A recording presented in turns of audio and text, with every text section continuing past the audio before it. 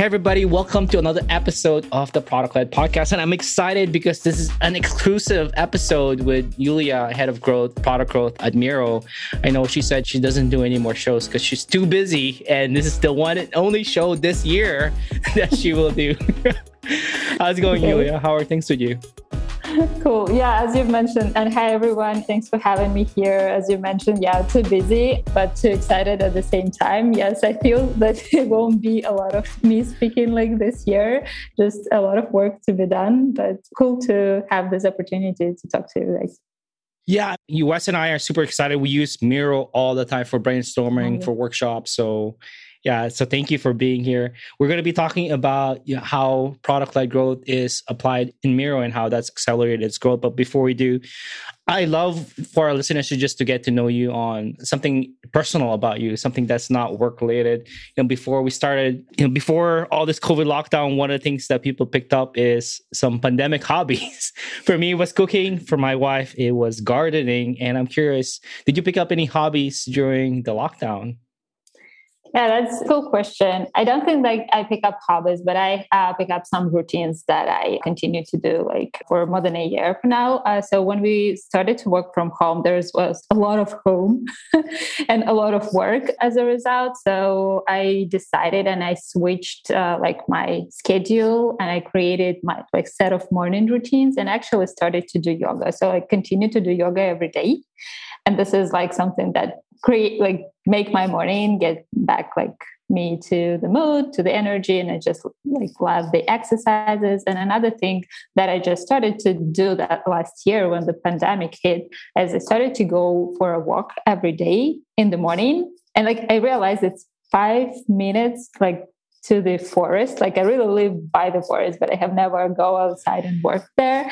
That is why I was also a very good routine to build and to continue to have, just to, while I'm not on a commute, I can go outside and have a walk. It makes a lot of sense. I've also started working. It's the best time to think of new ideas. I'm not sure if you find the same thing while walking into the forest. That's where the best ideas hit for you. Is that the case?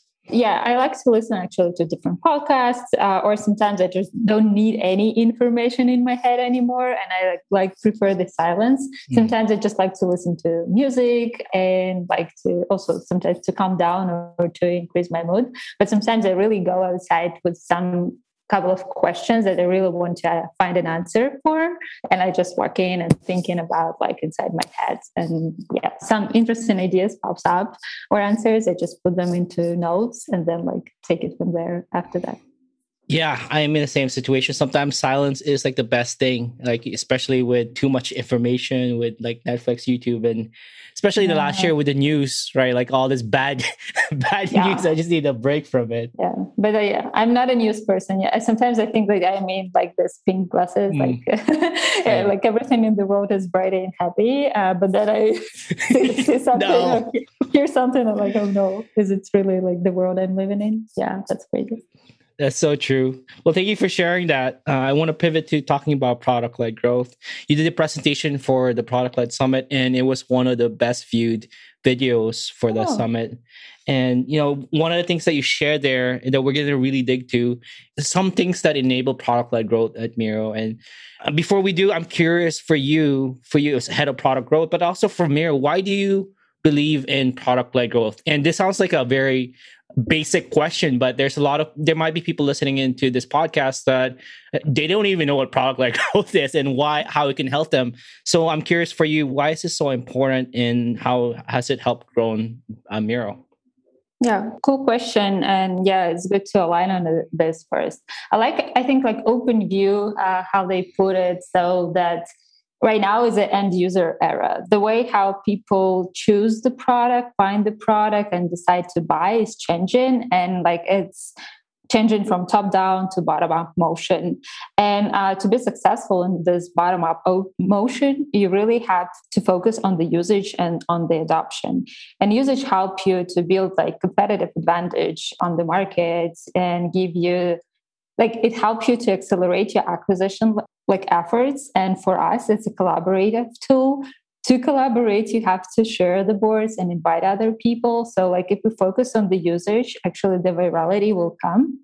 At the same time, like if you focus on the usage and the frequency of usage, you create more touch points within user journey when you actually can communicate to them the value or have some like monetization, like pricing moments, touch points to increase like the ARR that you get from that user. So like changing like the way how people choose and buy their tool and focus on the usage. Like this is why we believe in this and works for us so far. So we just continue to double down with it. It makes a lot of sense. And you're right. Like it's the era of the end user, right? People want to try things before they buy. And if the experience is not good, they're not going to buy. And that's exactly what is happening with Miro, with how you implemented this growth. But let's dig into that. Let's, in the Product-Led Summit, you shared several things that enable product-led growth at Miro. We're going to go through each one of them. And the first one that you really touch upon is customer centricity. And, you're talking about end users earlier, like that is the era of the end users. I'm curious how, people talk about being customer centric all the time, right? It's like the hot word, empathy and customer empathy. How's your team making sure that you're actually continually learning from the customers instead of it just like being a one and done exercise? Yeah, this is one of our like values and behavior we value. Like we call it like build with customers and build for customers. And so like there's several processes or just like approaches that support this. So while we're discovering or building any solution, we build it for customers and with customers. So we talk to customers, like every product manager talk to customers, and not just when they started to discover a specific area, they talk to on a constant basis. So like the product manager who owns the like monetization, or they talk to people who are just bought the product to figure it out, like why, what was the use case, what made their decision, like to build this conversation and figure it out some new insights that pops up. So it's not specifically about I have to do this specific task, so I will figure it out. And that's like across the board. And when we're actually working on the like specific area and problems, we also involve users both on a discovery phase and then on usability like phases before we go and test it on the production. So pretty obvious. We also put voice of the customer in our every. Like we have the overview, for example, in our growth team, we have a monthly overview of the things like how the business perform. And like, I don't want it to be only pure about the metrics. So it's like people behind this metric. So I want us to talk not about the numbers, but also actually why behind these numbers. So we also wanted to bring some customer stories. So like, this is the number, but this is actually what we're happening. Like this is the storyline because people remember the stories and it's just to create a better connection to them. We invite our customers to some of our company meetings that we have. So they speak to us, they share their boards. I think you've seen that we have a Miroverse, is a user-generated templates gallery. And like, it's a pure, like all about users. Like when I look at it and like we see what people are doing with our product and like what amazing stuff. And I see somebody like publish something new, I actually like want to go reach out and talk to them. It's just like, what did you done? Like, and listen to them. So it's super powerful and it's super inspiring for the team. So I think like I can continue with all this routine. And it's also we're making it very available for to see the feedback that we get. So when we leave the NPS channel, all product team reads the NPS response. So it's not about like the number, it's about actually what's behind it. Or if sales team talking to customer success, they also like has this feedback back like to company wide. So we're discussing it and it's not something that we just collect and put on the knowledge base. It's something we work on a daily basis. I love that. I think especially you talked about the monthly meetings. Often it's so easy to focus on just numbers, right? And then there's just stories. It definitely gets the whole team excited when you hear like a really happy success story and the name, and it makes it more real. One follow-up question I had was like, you said you invite them to some company meetings. Like, wow, that's really bold, but like what kind of meetings are those? Are those user research meetings or more like you like literally invite them to like some of the meetings that your company has?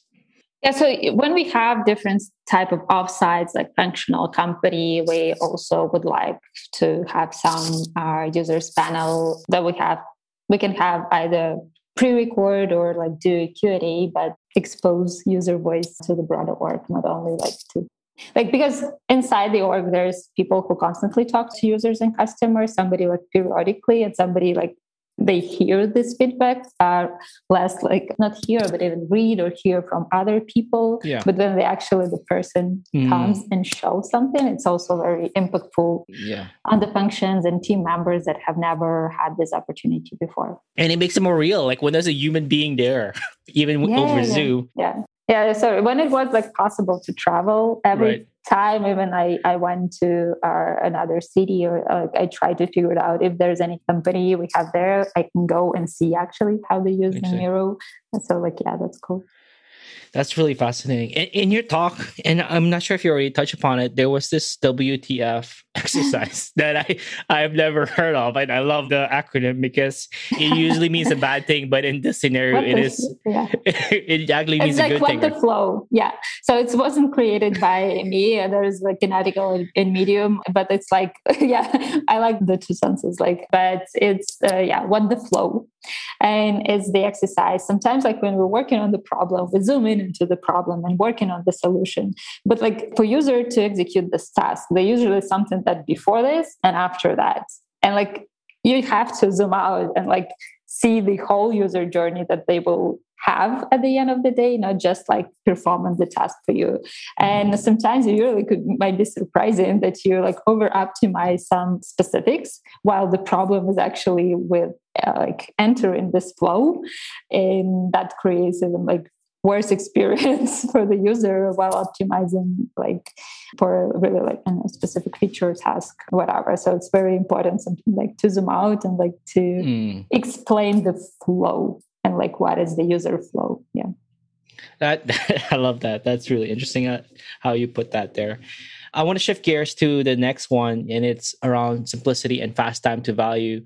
For Miro, what are some things that you're doing to make that time to value really quick? And, obviously there's the freemium side, but there was other things that you talked about in your presentation that it was like, oh, okay, these are things that people are not really thinking about to reduce their time to value. Yeah. So like why is time to value is important? And like when you're working on the product, and like I'm working on this product for more than 7 years, and sometimes it feels very natural to me, but it's very hard to learn something new. And you have to, again, put yourself into customer shoes to understand actually like that sometimes it's very high cognitive effort to learn new experience, like learn new tool, learn to do the things you know how to do with other tool in a new way. And like there's also like this learning fatigue curve. That is why you really have like very short opportunity window to make it engaging and exciting in the first try. So people continue to invest time into exploring to understand the concept and the value. And with whiteboarding, it's still not very common format. Like I would say like not a common format. Everyone knows how to use a whiteboard in the meeting room on the wall, but it's harder to understand how to use it online. So that is why, removing like with what we're doing, like you mentioned it, removing bad friction that we have for new users to invest and to continue exploring. And there's also like there's good friction and bad friction. So sometimes you really have to introduce some good friction to like people starting to invest something, because without that, they would not experience the real value. So for example, without sending and sharing the boarding, you won't experience the collaboration. And this is what we are built for. So like, it's not like we might remove something, but it actually didn't get you to the value that we promise you to have. The freemium model, like really like this free account with the like light constraints on the collaboration helps to achieve it. The templates that helps also people not to think about the like how to do the job. So they already have a template. They work like thinking and working on what needs to be done, know on how it should be done. And we're investing into that and how make those templates usable and enjoyable and reusable and things like that. And very small, like on the new user experience, very small details matters. And there's a lot of things to be done still, but like I think that this is just the mental model. This is like a learning experience, and we need to make it delightful and engaging, and like get them to this collaboration point and what we need to do to make it happen. Just two follow-up questions to that. The first one was, you touch upon good and bad friction, and often people think all friction is bad. You mentioned about like driving people to collaborate and share it. That's a little bit of, might be some friction, but it's really the driving value of Miro. Can you give other examples of like some good friction that you've introduced, your team has introduced to that whole experience that, you know, that actually has a positive impact in terms of activation? I think the simplest example, like that we all can imagine, it's about also like these tutorials and walkthrough that sometimes you can skip, sometimes you cannot skip. And like on the other hand, you introduce like a skippable option. So users who don't want to do this skip and start it with a blank canvas. But sometimes you really like, for some set of users, it's really like sometimes it's better to introduce this bad friction. So you cannot escape this. We want you to actually do all these things, to try all these things, because this is how you will figure it out, the basics. We know that it will be harder for you without this. So like this all needs to be tested, and this not works for every user. That is why like you need to understand who is entering your product and like how to profile them better and personalize. But like this is an example of good versus bad friction. So like not every time, not for every user, a skippable option for tutorial will be a good one. So like, it's better for that somebody will just click through, but somebody will actually have set of aha moments during these tutorials that they wouldn't see if they just skip it. Because skip, like it's a default action for majority of them. Yeah, it's true. It's like there's people when they buy IKEA furnitures, they just remove the instructions. Just throw the manual, figure it out. That's me, right? Like that's totally me. And my wife is like, just read the instructions, dude. It'll be a lot faster. But I actually had a fun, like this is the side of the, but I like to bake cakes. And I decided to bake like a new cake for Mother's birthday. And I just read through ingredients and I didn't read the whole instruction. And then I like, okay, I will cook it. And I just started to read and I realized it took like you more than 2 days to actually do it. And I don't like half of the equipment that I need to do it. And I'm like, oh my God, I had to read it first before making the decision and like go into this experience. Yeah. So align on this. That's so true. Another follow-up question, something that you mentioned earlier, is around viral loops, or making sure that the greatest value that somebody can get is when they share it to their colleagues, and that experience is a shared experience. And that's a little bit about what you talked about in the presentation called the land and expand strategy. Can you talk a little bit about that? How are you encouraging people to not just create their thing solo and in silo, and make sure that they're actually end up inviting somebody from their company or their colleague or their friend to collaborate with them? So it's actually interesting, like because I think like 7 years ago, we actually identified in the data that the collaborative use case is the major use case. So like the people who use it just for personal purposes is not like a big contribution of our user base. So that is why we made several changes into like that we ended up being there and be a tool for teams and for collaboration. And like this land and expand strategy is everything about adoption and how we can drive this adoption in usage and how we can make it again, like going back to the previous one, simple, clear for users. What are the options they have to share the boards, and what are their task? So they wanted to share some, like that others will just consume. Do they want to co-create, like with whom they're sharing with? Because it's also a friction for users. Like not everyone feel comfortable to share a new tool with others or new formats.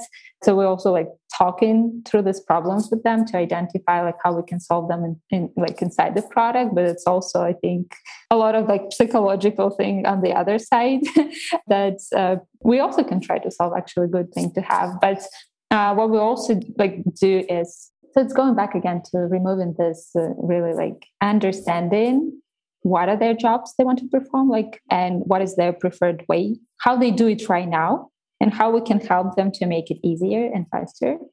To distribute our product is like my growth hat sitting on me. But like the empathy hat is, it's not about like, I don't want them to be like distributors. Like I'm thinking, okay, like they have their own job. So like I want them have their success. What is the success looks like for them, how they want to do it. And like think, what can we solve with our product? What we can't solve with our product. Yeah, that makes sense. Like you're right. Like you don't want to just growth hack people sharing stuff and like keep prompting them over and over again. Share this now, share this when they're not ready.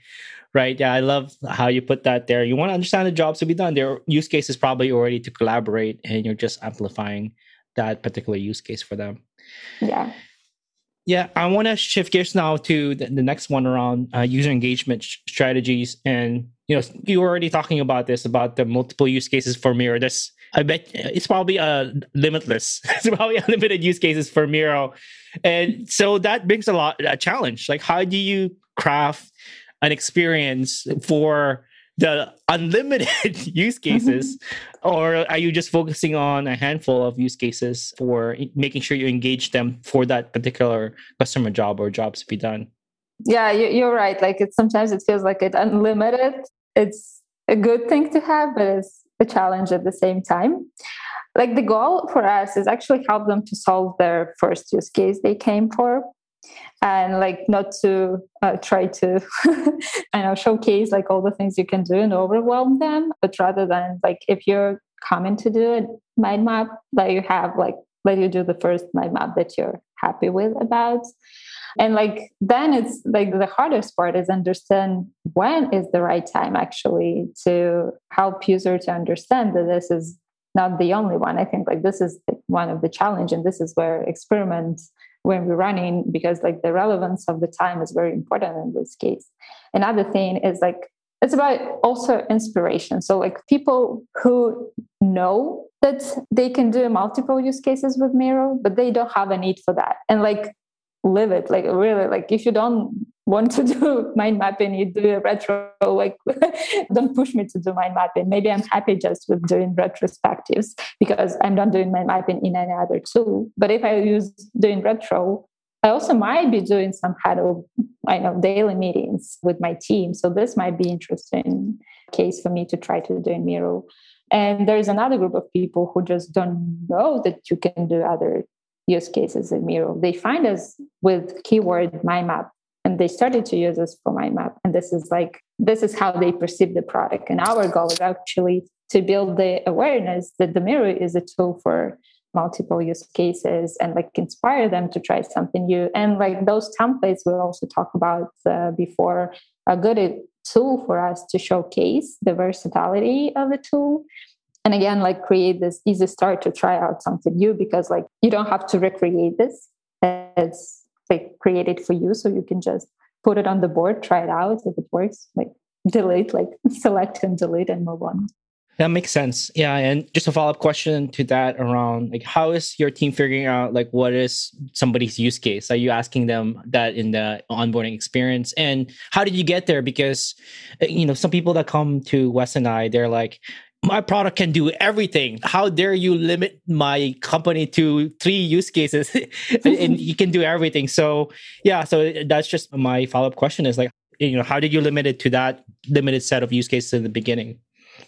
Yeah, so during onboarding flow, we ask people, those like who are not registered, like I know from specific template pages, because it's obvious what they come in for. We ask like, what are the main use cases you want to start Miro with, like exploring Miro with? And we have their 6 main use cases around like, do you want to brainstorm? Do you want to do some agile rituals? Do you want to run a workshop with the team? Do you want to like diagram? Or you're working like on a research and design project, something like that. So we like try to profile them to do a more personalized route. And then along the like journey. We just have a couple of like milestones when you continue to ask them what are use cases you're using us for, so they can multi-select. And this is how we just gathering insights and understanding what are they using for, what is the most like common use cases and combination of them to inform our strategy and priorities. That makes sense. And, you've been at Miro for 7 years. Was that always the case where there was that 6 use case, or in the beginning, it was just, there was a lot more? Like, what was the journey that it took to get to, hey, here are the 6 customer jobs or use cases that people are signing up for this?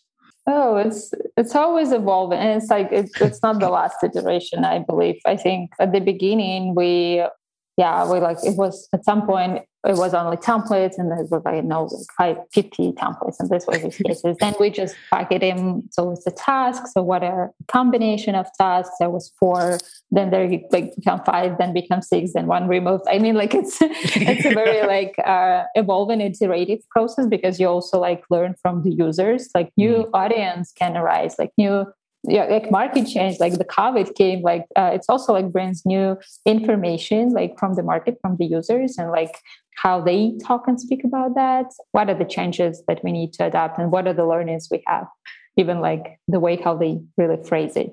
I really love that. And even the way that you phrase it, it's really focused on their use case, their customer job. You're saying, are you trying to run a workshop? Are you trying to brainstorm? And I think that's, for a lot of people listening in, they're so caught up with their own product, and they just like, here's some templates around this, or here's some stuff around this, very product centric versus customer and job centric. So I really love that. I think we have an advantage of like, it's called drinking your own Kool-Aid. Like because we are using it constantly. Also, like it's very easy, like to put yourself in a customer's shoes. Sure, like, this is how we speak. Yeah, so it's an advantage among a lot of other products. Makes a lot of sense. And one final thing that I wanted to talk about, you talked about in the presentation, is around metrics. And, this is something that I've been asked a lot recently around, what metrics should they be looking at to make sure that their PLG strategy is working? And for you, what are the metrics that you and your team at Miro is tracking to gauge the success of your product-led growth? Yeah, so we look at NPS, and NPS is not the metric, is actually what is behind this metric, but we track it, and we track the feedback that we get to identify like what are our strengths and what are the areas we want to improve and for which type of audience. Because like it's kind of indicator that people adopting, using, and willing to refer it. I know that there's a lot of like pros and cons about this metric, but like it's really not about the metric. It's about like the feedback that you get and trends. We'll look at the usage, and so I won't say that there's one metric that we constantly track. And for example, we say like, okay, this is the quarter or this is the year. We want to really improve our activation metric, and activation metric become our North Star. So we really want to understand how many new users that come into us experience these collaborative sessions and what we need to do to drive it out. Of course, we track like conversion, like the average like revenue, the virality, but really, it's very important to limit this set of metrics that you as a whole team look at and track. And there is a lot of like the output metrics, and there are a lot of input metrics, and they're more about like the figuring out like what are the leading indicators for you to drive this. But it's very important for everyone to sit and understand, okay, what is the most important metric for my team right now to drive that will contribute to high-level company metric. Instead of like, all these other companies are measuring these things, I just put it on a dashboard. I don't know what to do then after that. And then you have a very big dashboard. Nobody knows what to do with all this metric. Then there is analysis paralysis happening because like, I don't know how to make a decision on my experiment, because like I have 50 metrics. They all say different things, like what I need to do. So like really to eliminate this, you need to, like, these are the 3-1, and this 3-1 are changing because you focus on different things. Yeah, I want to reemphasize that point to our listeners. Like it's so tempting to measure and track every single metric, and that gets you to what you said, the paralysis analysis. And yeah, just focus on a handful of ones that really drive and measure, engagement and value for your users. Well, that's it. And I want to thank you for your time. As I wrap up, just one final question. You shared your talk on Product Led Summit, and you did a lot of podcasts last year. But if people are interested in connecting with you, where can people find you online, as well as where can people find out about Miro if they're interested in checking it out? Cool. Yeah, you can find about Miro on Miro.com and try out product and send. It's really whole product team read the feedback you send to us. It's not something that nobody will see. So excited to hear your thoughts. And we hope to have some all social network presence. For me, I'm not the social network person, and I'm on the LinkedIn. You can find me there and connect with me, and if you have any questions, reach out there. But really, I'm very low engagement level on Twitter, Facebook, and all this stuff. Only I'm in Slack. I'm in Slack. I'm constantly in Slack. Yeah, this is my social network. And that's the Miro company Slack, I'm guessing. It's not external community Slack. That's internal. That's funny. Well, thank you so much for your time, Yulia. You're so generous for your time, and I know it's already late there in where you're at. Cool. Thank you. It was good to have a chat with you.